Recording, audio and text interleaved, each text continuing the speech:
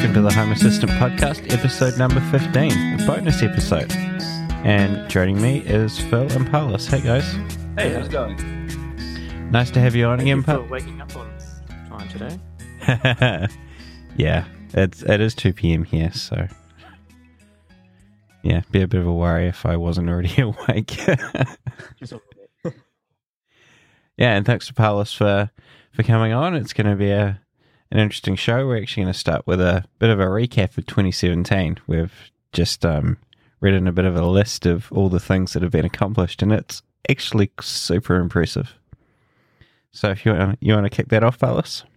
Yeah, totally. We have had an amazing year for Home Assistant. Like, we've kept up our bi-weekly release cycle from like the beginning. So we had our first release on January 14. As like every year, we skip one release around New Year. And we've done a release every 2 weeks. And so this weekend is going to be 24 releases done this year, which is very impressive. I think if you think about like all the work that goes into a release, where it's not only people adding new features and writing the code, it's documentation, organizing the documentation, helping to fix bugs, gathering the community around it, people making videos, people making podcasts to like talk about all these new features. I think it's one hell of an accomplishment. Absolutely. I think if we look at like, what this year has brought us just on like feature wise, I think definitely the biggest change has been HashIO, right? Where we build an operating system that, you just flash it to your Raspberry Pi, and your Raspberry Pi turns into its own home automation hub with a user interface to configure everything. We're so early stage there, and we have already achieved so much, but we have put out a platform, and the platform has been amazing for other people to build on top of it, because just like Home Assistant itself, HashIO was like built with extensibility from the get-go. And especially Frank has been doing an amazing job. And, he's been building he maintains the HashIO add-ons community edition. And the add-ons are fantastic. Yeah, there's like Pi-hole, Homebridge, the Cloud9 IDE. Like that stuff, that was not anything that when Pascal and I started on HashIO, that was not anything we would have imagined that like, hey, this is what people are gonna run on their Raspberry Pi. And so that's been like really, really good. But I think just on user interface, like for the last in the beginning, we were always focused on developers, right? We had text files for configuration. Everything was always like developer focused. And that is kind of on purpose, because by focusing on developers, you get a very narrow group of people interested in Home Assistant, but that narrow group actually knew when something broke, because of course not everything worked perfectly, how to be able to fix it and contribute these fixes back. And then also when they see the system and they miss a few pieces, actually contribute those pieces back. But with HashIO, and actually before that already, we started to make this shift. It's like, hey, we want to reach more people, right? We want to reach like more. Everybody is going to have home automation products in their house, and everybody wants to control these things. And, very few people will have devices that all work together with one piece of technology. And so there's a need for something like Home Assistant in everybody's houses. And so we've been putting a lot of effort into like just user interface configuration. Great. I mean, it started all with the configuration panel, which was kind of like the driver of like, hey, now we actually have a place where we can put these configurations. And so we have the automation editor, the customize editor, the script editor. There is the Z-Wave panel has shown up. And now also translations, right? Like all of a sudden, Home Assistant is translated in like a ton of languages, and people are very active in contributing like translations for everything. And it's so cool to see that, like, we put in a framework in place where people can build up their translations, and, it just goes wild from there. And that's just very impressive to see. The translations have been great. I think it was mentioned in the last episode that there's a Chinese community for Home Assistant, which, if just translating Home Assistant into Chinese will make that so much easier to get more Chinese people involved, and there'll be a ton of more like little communities in their own languages using Home Assistant that weren't possible before this Yeah. translation. Yeah, the Chinese forum is very interesting. I have a Chinese colleague, and so together we were browsing the forums because I don't understand anything of it. Obviously, don't speak Chinese, but it seems very active. It's they do very cool stuff. Yeah, it's fascinating that they've kind of branched off and have their own kind of subset of the community to be able to support their use, which is potentially a bit different from ours, especially with the restrictions they have on internet access and things like that. Yeah, and I think that like if you have a large enough user base in a certain language, then it also makes sense to create a community in that language. Of course, you're gonna cut yourself off by it will be more difficult to learn from one another, from communities in other languages. But if you have enough people, then you will also be able to reach a wider audience, right? Like there's so many people in China that I guess, Chinese is their first language and English is their second language, and they will feel more comfortable speaking in Chinese. And, this is obviously not limited to them. I think this is all over the world. And with these translations, and we're really like making like it possible for more people to join in and enjoy Home Assistant. I think the biggest challenge that we're going to have, and they actually the Chinese forum reached out to me to see if we could like help with that, is how do we make the documentation that we have, which is like thousands of pages by now, how do we make this translatable? Like, how do we allow people to contribute like Chinese versions, for example, of the documentation? And honestly, we're based on Jekyll, and any change to the system is going to take a long time because there's just so much content that we have. But that's definitely one thing that we, if we want to embrace more language communities in different languages around Home Assistant, this is something we have to tackle.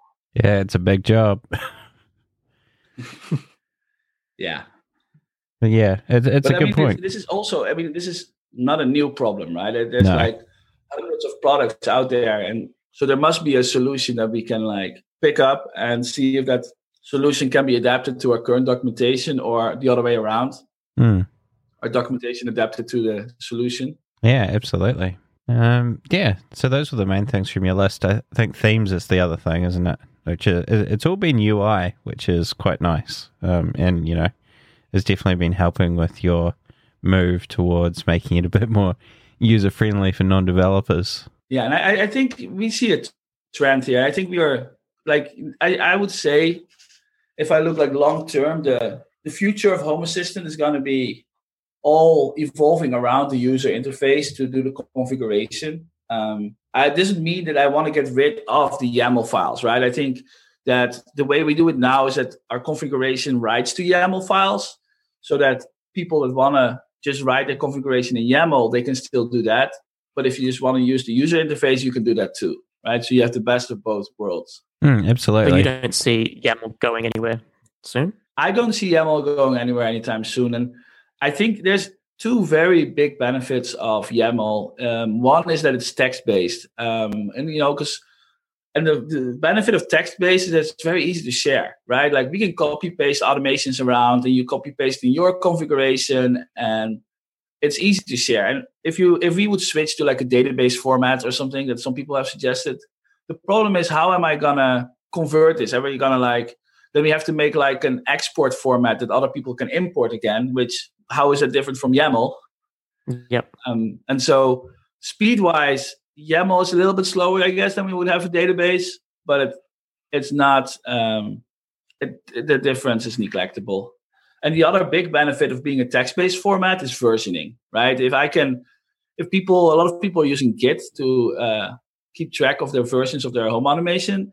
And that means that you can go back, you can look at the differences between like, how did my automations look like last week and how does it look now? What has changed and why doesn't it work anymore, right? It's way easier to debug. Yeah, you just have to search for Home Assistant configuration on GitHub to see how many people are actually using it. And people are using, issues and everything that's built into GitHub as part of their automation workflow. Even, continuous integration, people testing, that their configuration is valid it's just awesome to be able to do that. And yeah, switching to a binary or a database format would significantly limit that.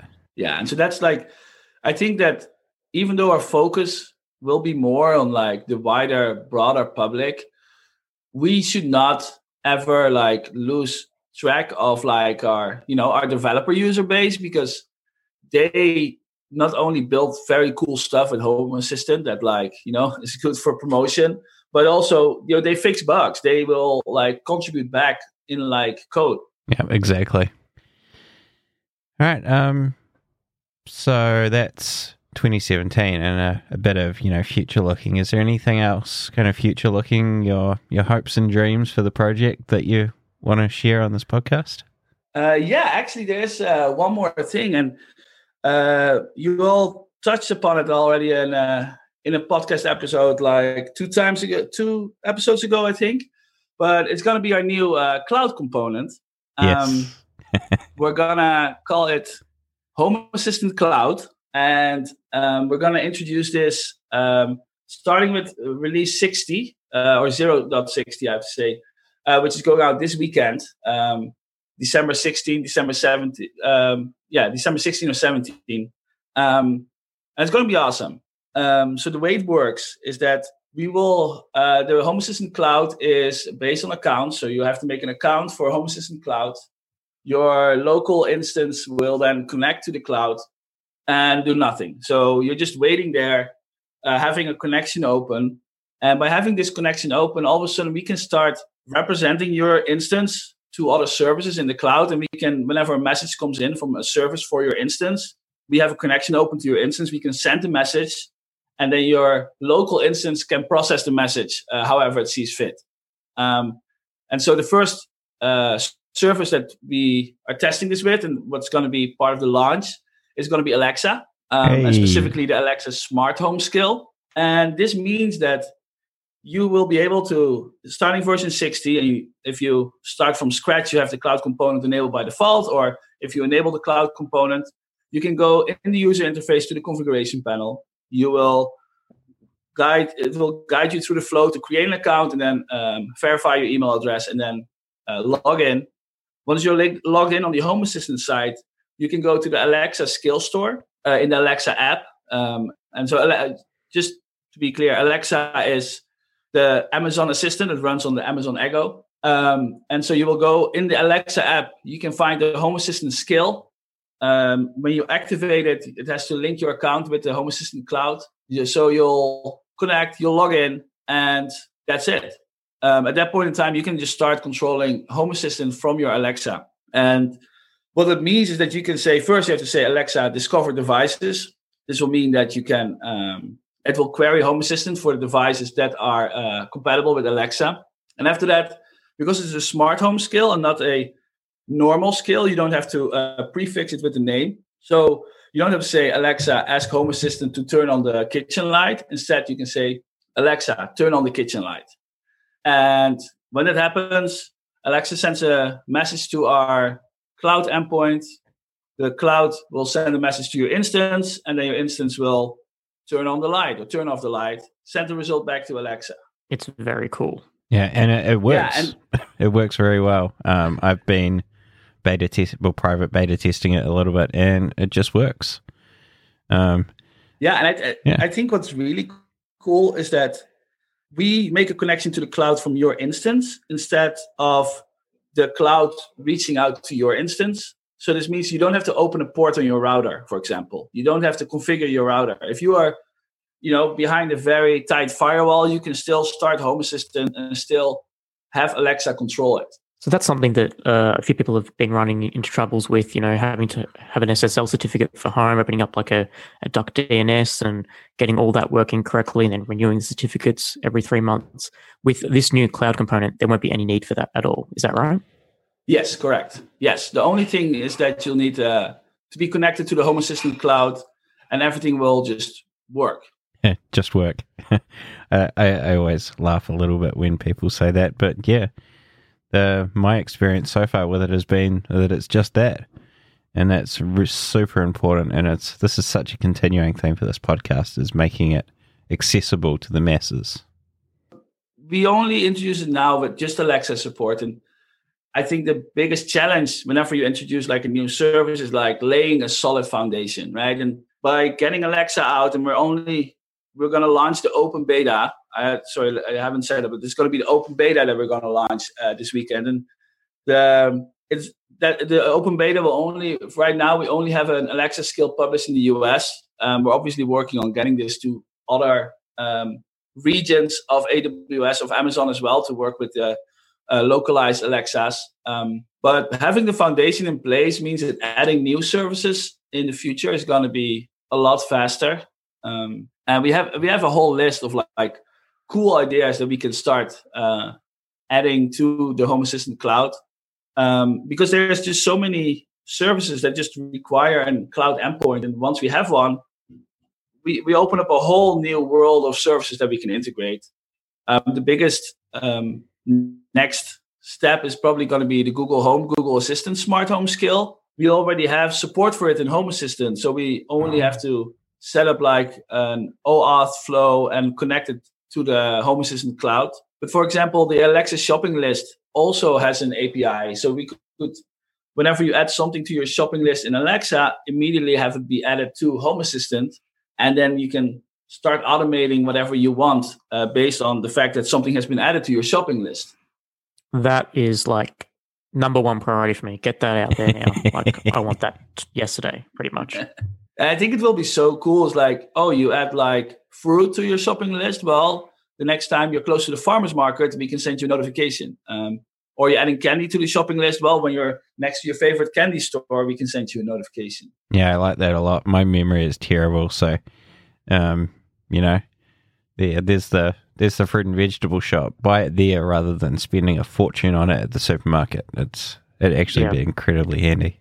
But the cloud is going to open up also a lot more cool things that probably there's going to be a lot of things that we haven't thought of today that we're going to support. So one thing that we're looking into is allowing a generic HTTP cloud endpoint. So if you're building an application and you want to send messages to your Home Assistant instance, you can use our Cloud API endpoint to route messages to the local instance and get an answer back. Maybe in the future, we can even go as far as like, hey, you can just look at your front end and we route it all through the cloud endpoint. That's definitely not like a short-term roadmap, because it just will generate a lot of data. Mm-hmm. But because there's similar services that do that already. I know, for example, with Synology, you can access the admin backend from your house using like their quick connect domain name. So I think it's definitely something that is a good goal to have. Yeah, and I think for a duck DNS domain name. Yeah, well, the idea would be that you don't need duck DNS at all, right? You would not the user shouldn't have to think about like, how do I register dynamic DNS? How do I get SSL certificates going? How do I open a port on my router? All these things are unnecessary steps that can be resolved by having the connection be made from the instance to the cloud instead of from the cloud to the instance. Yeah, and it's so much more secure as well. People that don't 100% know what they're doing, opening ports and things like that. And there's, as you can see from Shodan, there's so many Home Assistant installs that are not protected out there on the internet. Yeah. And hey everyone, I just wanted to take a minute to talk about the Eufy Video Lock. It's a smart lock that's really easy to set up with just a Phillips screwdriver and no extra drilling. It's got a keyless entry, so you don't need to worry about fumbling with the keys when your hands are full. Also, you don't need to worry about handing out extra keys when you're in a pinch, your kids losing them, or people copying the key and passing it around to each other. Something else I like about the Eufy Video Lock is that it has a camera built in and it works as a doorbell as well. Personally, I think the Eufy Video Lock is great for apartments or cottages where you can't necessarily add extra holes for a video doorbell. My favorite part about it, though, is that there isn't a monthly fee and your recordings are locally stored, so you don't have to worry about someone else owning your doorbell data. You can find it on Amazon, or if you want to know more, search Eufy Video Lock, that's EUFY Video Lock, or visit eufyofficial.com/videolock to see how you can gain complete control of your door. That's something that I really like. The problem is that right now we we kind of allow this, right? Like we say, hey, we tell them set up a password, but people always think nobody cares about my house. I'm not going to set up a password. But if people would connect to Home Assistant through the cloud, then they can, they need a username and password, because otherwise the cloud will not make the connection for you. And so you will have that. We will be able to enforce, like, hey, you need a username and password to connect to this. And another thing that we can do once this cloud is here, and we have these people like connecting to it, is we can do HashIO backups. So we can offer automatic encrypted backups of your configuration in the cloud. So if your Raspberry Pi goes corrupt, or you want to bootstrap a second Raspberry Pi, you would just flash HashIO. You log into the cloud, you say, restore my configuration, and you'll be up and running again. It'll be good for versions as well, I've made a mistake. Go back 7 days to my last save point. Yeah, no, definitely. I like that. And so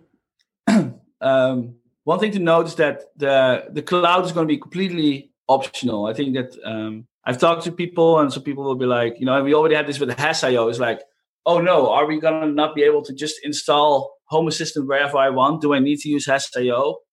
And the answer is no. You can still install Home Assistant instead of HashIO.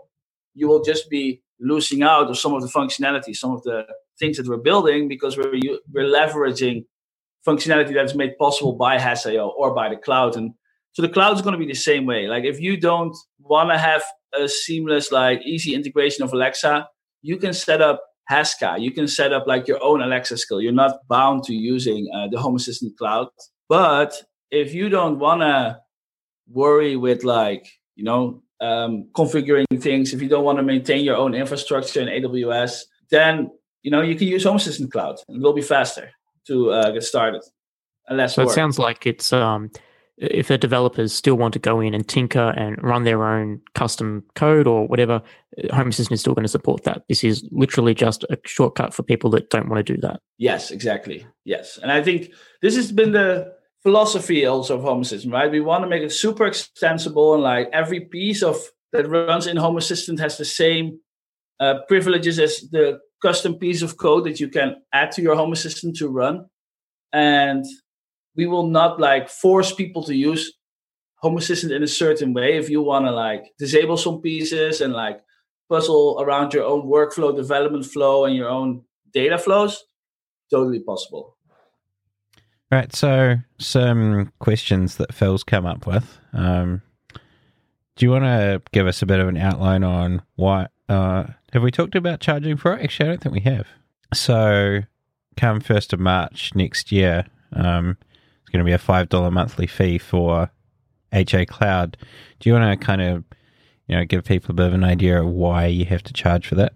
Yeah, no, totally. So one of the, so Home Assistant Cloud will start as an open beta and will be freely available till March 1st. Starting March 1st, we're planning to charge $5 a month. And the idea behind this is that we want to be able to support the project. Right now, we're open source, but that doesn't mean that we don't make any costs. Home Assistant is actually relying on a few people that are paying the cost for our forums right now, paying the cost for the emails that our forums send out. Or even here on the podcast, the data of the podcast, the data transfer costs money.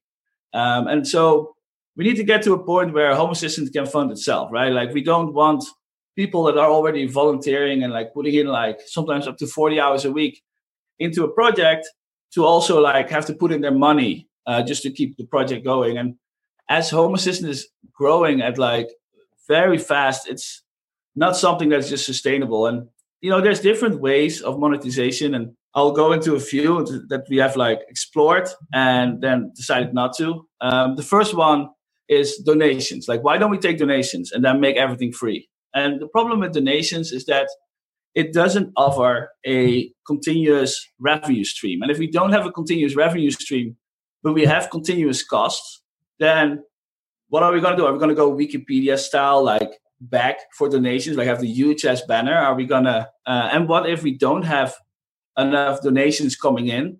are we just going to turn everything off, or are we just going to, is it again up to me and other developers to pay for it just to keep it afloat? And so if we want people to make more commitments to Home Assistant, like for example, have people work on it full time, we need to have a revenue stream that we can like guarantee upon. And subscriptions is the way to go there. Another option that we have explored is advertisement, right? And so, yes, we can add like all over our documentation, fill it up with advertisement, all over our forums, like, after the first post, have like a big banner of some ads.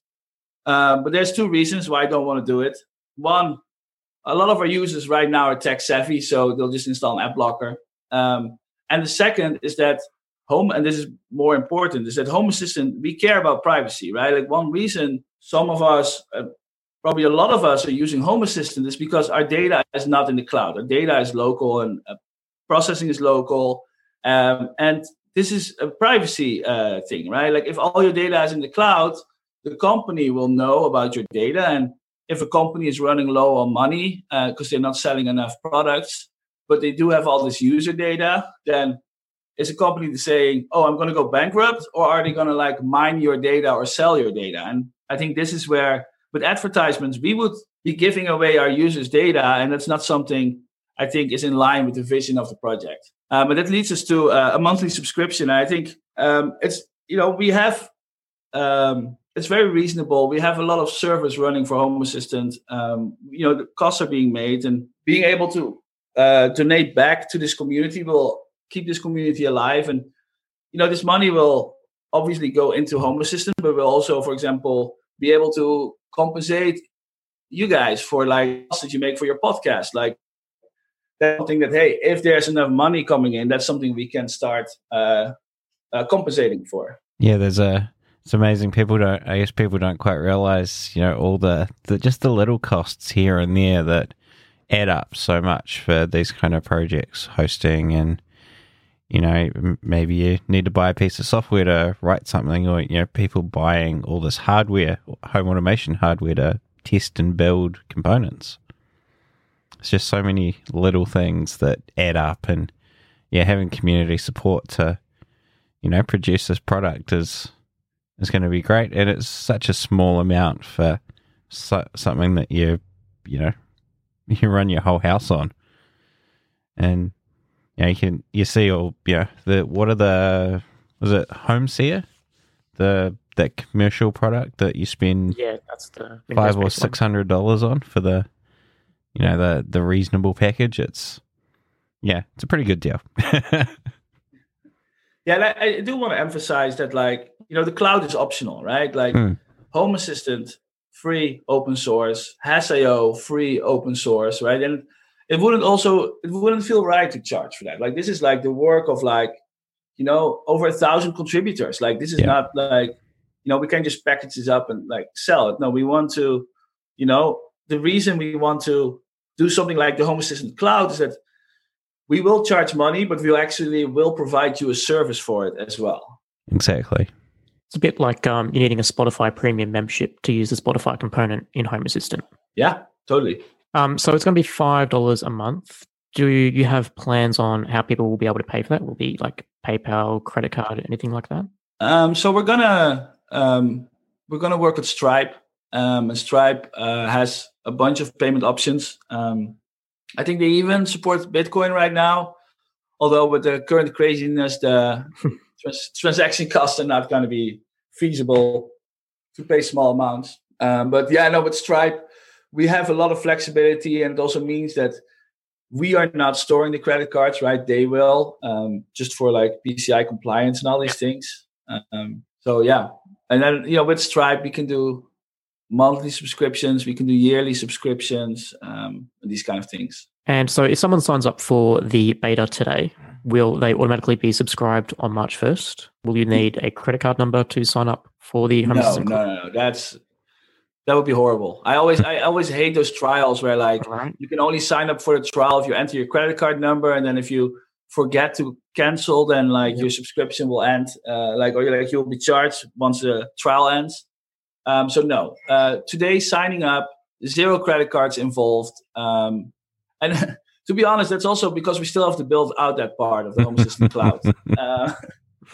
Right. So I was, I wanted to get this out there, right? I wanted people to start using it and seeing what it can do. And I think giving, our existing users 3 months or 2.5 months, I guess, to explore and see if this is something they're willing to pay for. I think it's also a good test for us to see, and it will also allow us to add some more functionality. So by the time we start charging for it, it's not just Alexa in the United States that works, but there will be some more added things that we can, some other extra services like maybe Google Assistant or if this then that integration. Sounds good.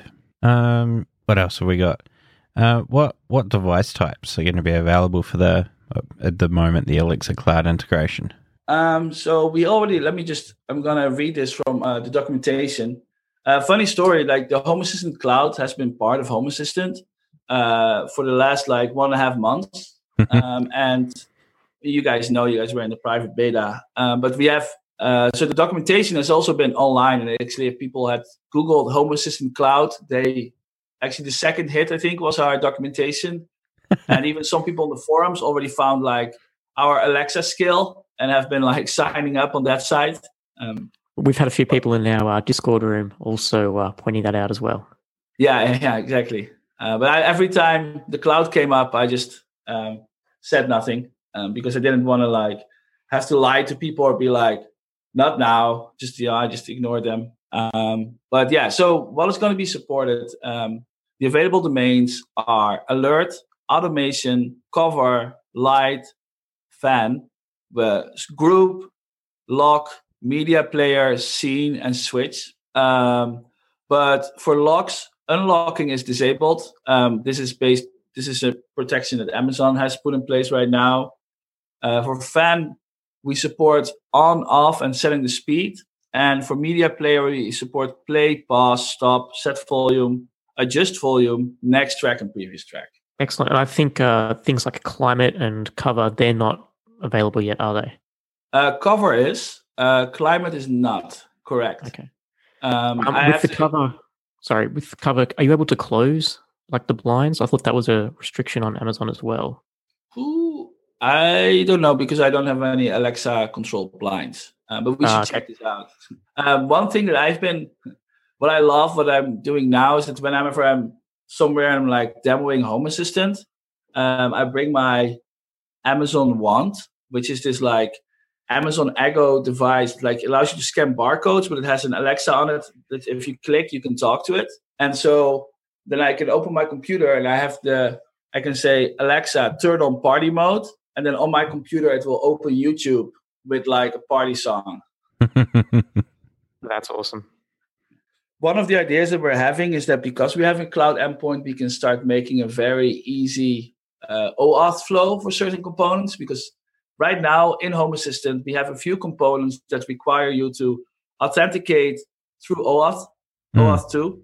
And the problem with OAuth 2 is that the way the flow works is that we create a token inside Home Assistant. We send you out to a provider that you want to authenticate with. This can be a Google or a Fitbit. Then you log in there with your Google account. You say, yes, this token is valid. I want to grant them access. And then in this case, Google would redirect back to your local instance to tell your instance, hey, this code is okay. This person is authorized. However, if you are using Home Assistant, you have to set up your own domain. You have to set up. It's actually pretty tricky to get your whole OAuth flow set up. You have to register your own skill with Google or with Fitbit. And so one of the ideas is that we can offer this through the cloud because we have a cloud endpoint, and we will be able to offer having, for example, you go to your account page, you say, connect my Fitbit account. You go through the flow to connect your Fitbit account. And the next thing you know, we can automatically set up the Fitbit component inside Home Assistant with the authorization that we get from the cloud. And this is a very cool, another one of many functionalities that we unlock by getting a cloud endpoint. And this is something that if we would add this is something we would not charge for because hey, this is just linking an account, right? This is not really using the Home Assistant infrastructure that much. And when it comes to it, like if I think when I look at Home Assistant Cloud, I'm very much like inspired by Plex. I think they do a lot of things right, and they put out a great product. And if you look at Plex, they have their paying members always get the features like first, and then eventually it will trickle down some of them to like the free version. And I can see this maybe happening with Home Assistant in the future. So maybe eventually, maybe Alexa will get free if we have other features that are a reason to like keep people supporting the project. I'm not going to make any promises here, of course, but this is something that, of course, we're also looking at. And I think as this is a new project, this has to like grow. We have to see how the community will interact with it, how the community likes it, and what works and what doesn't work. And we'll have to just keep adjusting. And I think in the end, when you run a business, it's important to keep your customers happy, the ones that are paying. And so, I mean, if that's, we have to make sure that we add enough value for people to be willing to pay for the cloud and to, support the project. Because the way I see it is that the initial batch of people that will sign up to the cloud are the people that like love Home Assistant and want to see Home Assistant succeed and want to see Home Assistant grow. But the second, like those are kind of like the low-hanging fruit like customers will get. But the second batch of customers that we want to get, they're way more difficult to convince, right? Like, why would they sign up? Like, they don't really care about Home Assistant. They could go to Wink or SmartThings and not be charged a monthly fee for it. Or, I guess it comes down to you have to give people value for money and a point of difference. Exactly. And that's something we'll have to be constantly evaluating as we go. And I think I have faith in Home Assistant, and I have faith in that we'll be able to pull it off to create like a sustainable project that can take care of itself. So I think when money is concerned, people sort of they get a bit concerned. Oh, hang on, Home Assistant's going to start charging money. I think it's important that we reiterate that Home Assistant is remaining open source. It's going to remain free. It's only the cloud features that are going to become the part of the $5 monthly fee. And that those features that are part of the cloud do come with their own costs as well. The Alexa skills require, AWS hosting, so they're going to have fees. So I think it's, in this case, it is justifiable that there are going to be fees with the cloud platform for, maintaining the platform.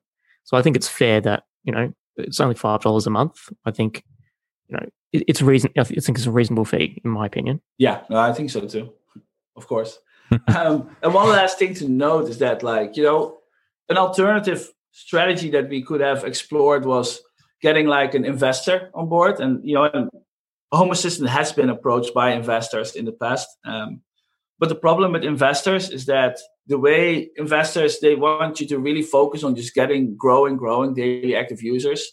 And they want like a return on investment.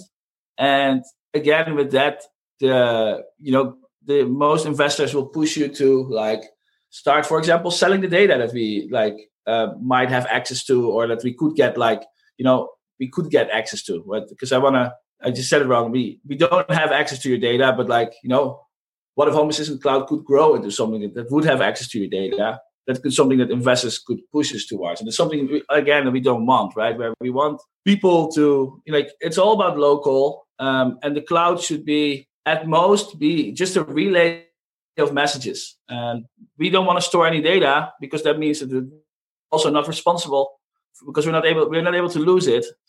So then we have less responsibility. Sounds good. Just on the Fitbit and OAuth cloud stuff, you mentioned that you'll be able to use the Home Assistant cloud infrastructure to get the tokens and do all the OAuth flow. Is that something that would be made available to other Home Assistant developers if they wanted to integrate with a third-party service that required OAuth authentication? Could they develop on the HA Cloud platform to allow people to link in that way? Yes. We obviously haven't built this yet or even have architected that, but I would consider this, yes. So we want to be able to, I think that, we have Discovery currently running locally, and it really helps people get bootstrapped with Home Assistant. And I think that allowing you to connect all these accounts will be like the next step of like bootstrapping like a lot of data flowing into Home Assistant quickly. So that totally, as many components as possible, we should want to, allow people to link their accounts. I think we would probably end up like the way we have the component page right now in Home Assistant, where we have like our featured or like most likely components to use. We might have like, these are the most likely accounts that you want to connect, but like there will be this long tail of like small services that still support OAuth and that people might want to use, and that we will still definitely support, allow people to add support for. Excellent. Is there anything extra you wanted to add, Paulus, before we wrap things up? Ooh, I don't think so. I think we have covered everything. I just hope that people are just as excited as I am for this new step. And I think it's a big step for the Home Assistant project. And I hope that we will be able to, become sustainable. And I hope we will be able to, become even bigger and better and more impactful in the future. So I think we can just cover off the highlights. So as of 0.60, you're introducing the Home Assistant Cloud, which will be in open beta until March 1st, 2018. After March 1st, 2018, it will be a $5 subscription, which will cover the cloud integration for things like Alexa and Google Assistant. Correct. Everything else remains business as usual. Home Assistant free, Hass.io free, no other changes. It's only the $5 fee if you want to opt in for the Home Assistant Cloud. Yes, 100% correct. And Home Assistant Cloud is a component just like everything else, so you can turn it on and off however you like. So if you don't want it anywhere near the cloud, you just remove cloud from your configuration, or don't add it, and you're all good. Yeah, and because it's a component and because all the processing of messages is happening locally, you can also just look at it. Like, what kind of messages do I receive? What kind of like code will be executed based on commands from the cloud? Yeah, absolutely. It's a wonderful thing about open source is you can get right in there and see exactly what's going on. All right. Thanks, guys, for joining me. Another great episode, and I'm going to immediately go and edit this because we've got quite a few people waiting, and I've had a message while we've been recording going, is it done yet? Not quite, but so I'm going to go off and get this edited and uploaded and, put everyone out of their misery. Exciting year 2018, I think, is going to be for Home Assistant. Absolutely. Looking forward to it. Yes, definitely. Awesome, guys. It was great talking to you. Thanks for coming on. Us. Just a reminder to our listeners is that you can email feedback at hasspodcast.io, and we will respond to your feedback on the show. We have 2 items of feedback sitting in the mailbox, which we'll talk about next week. And thanks for listening.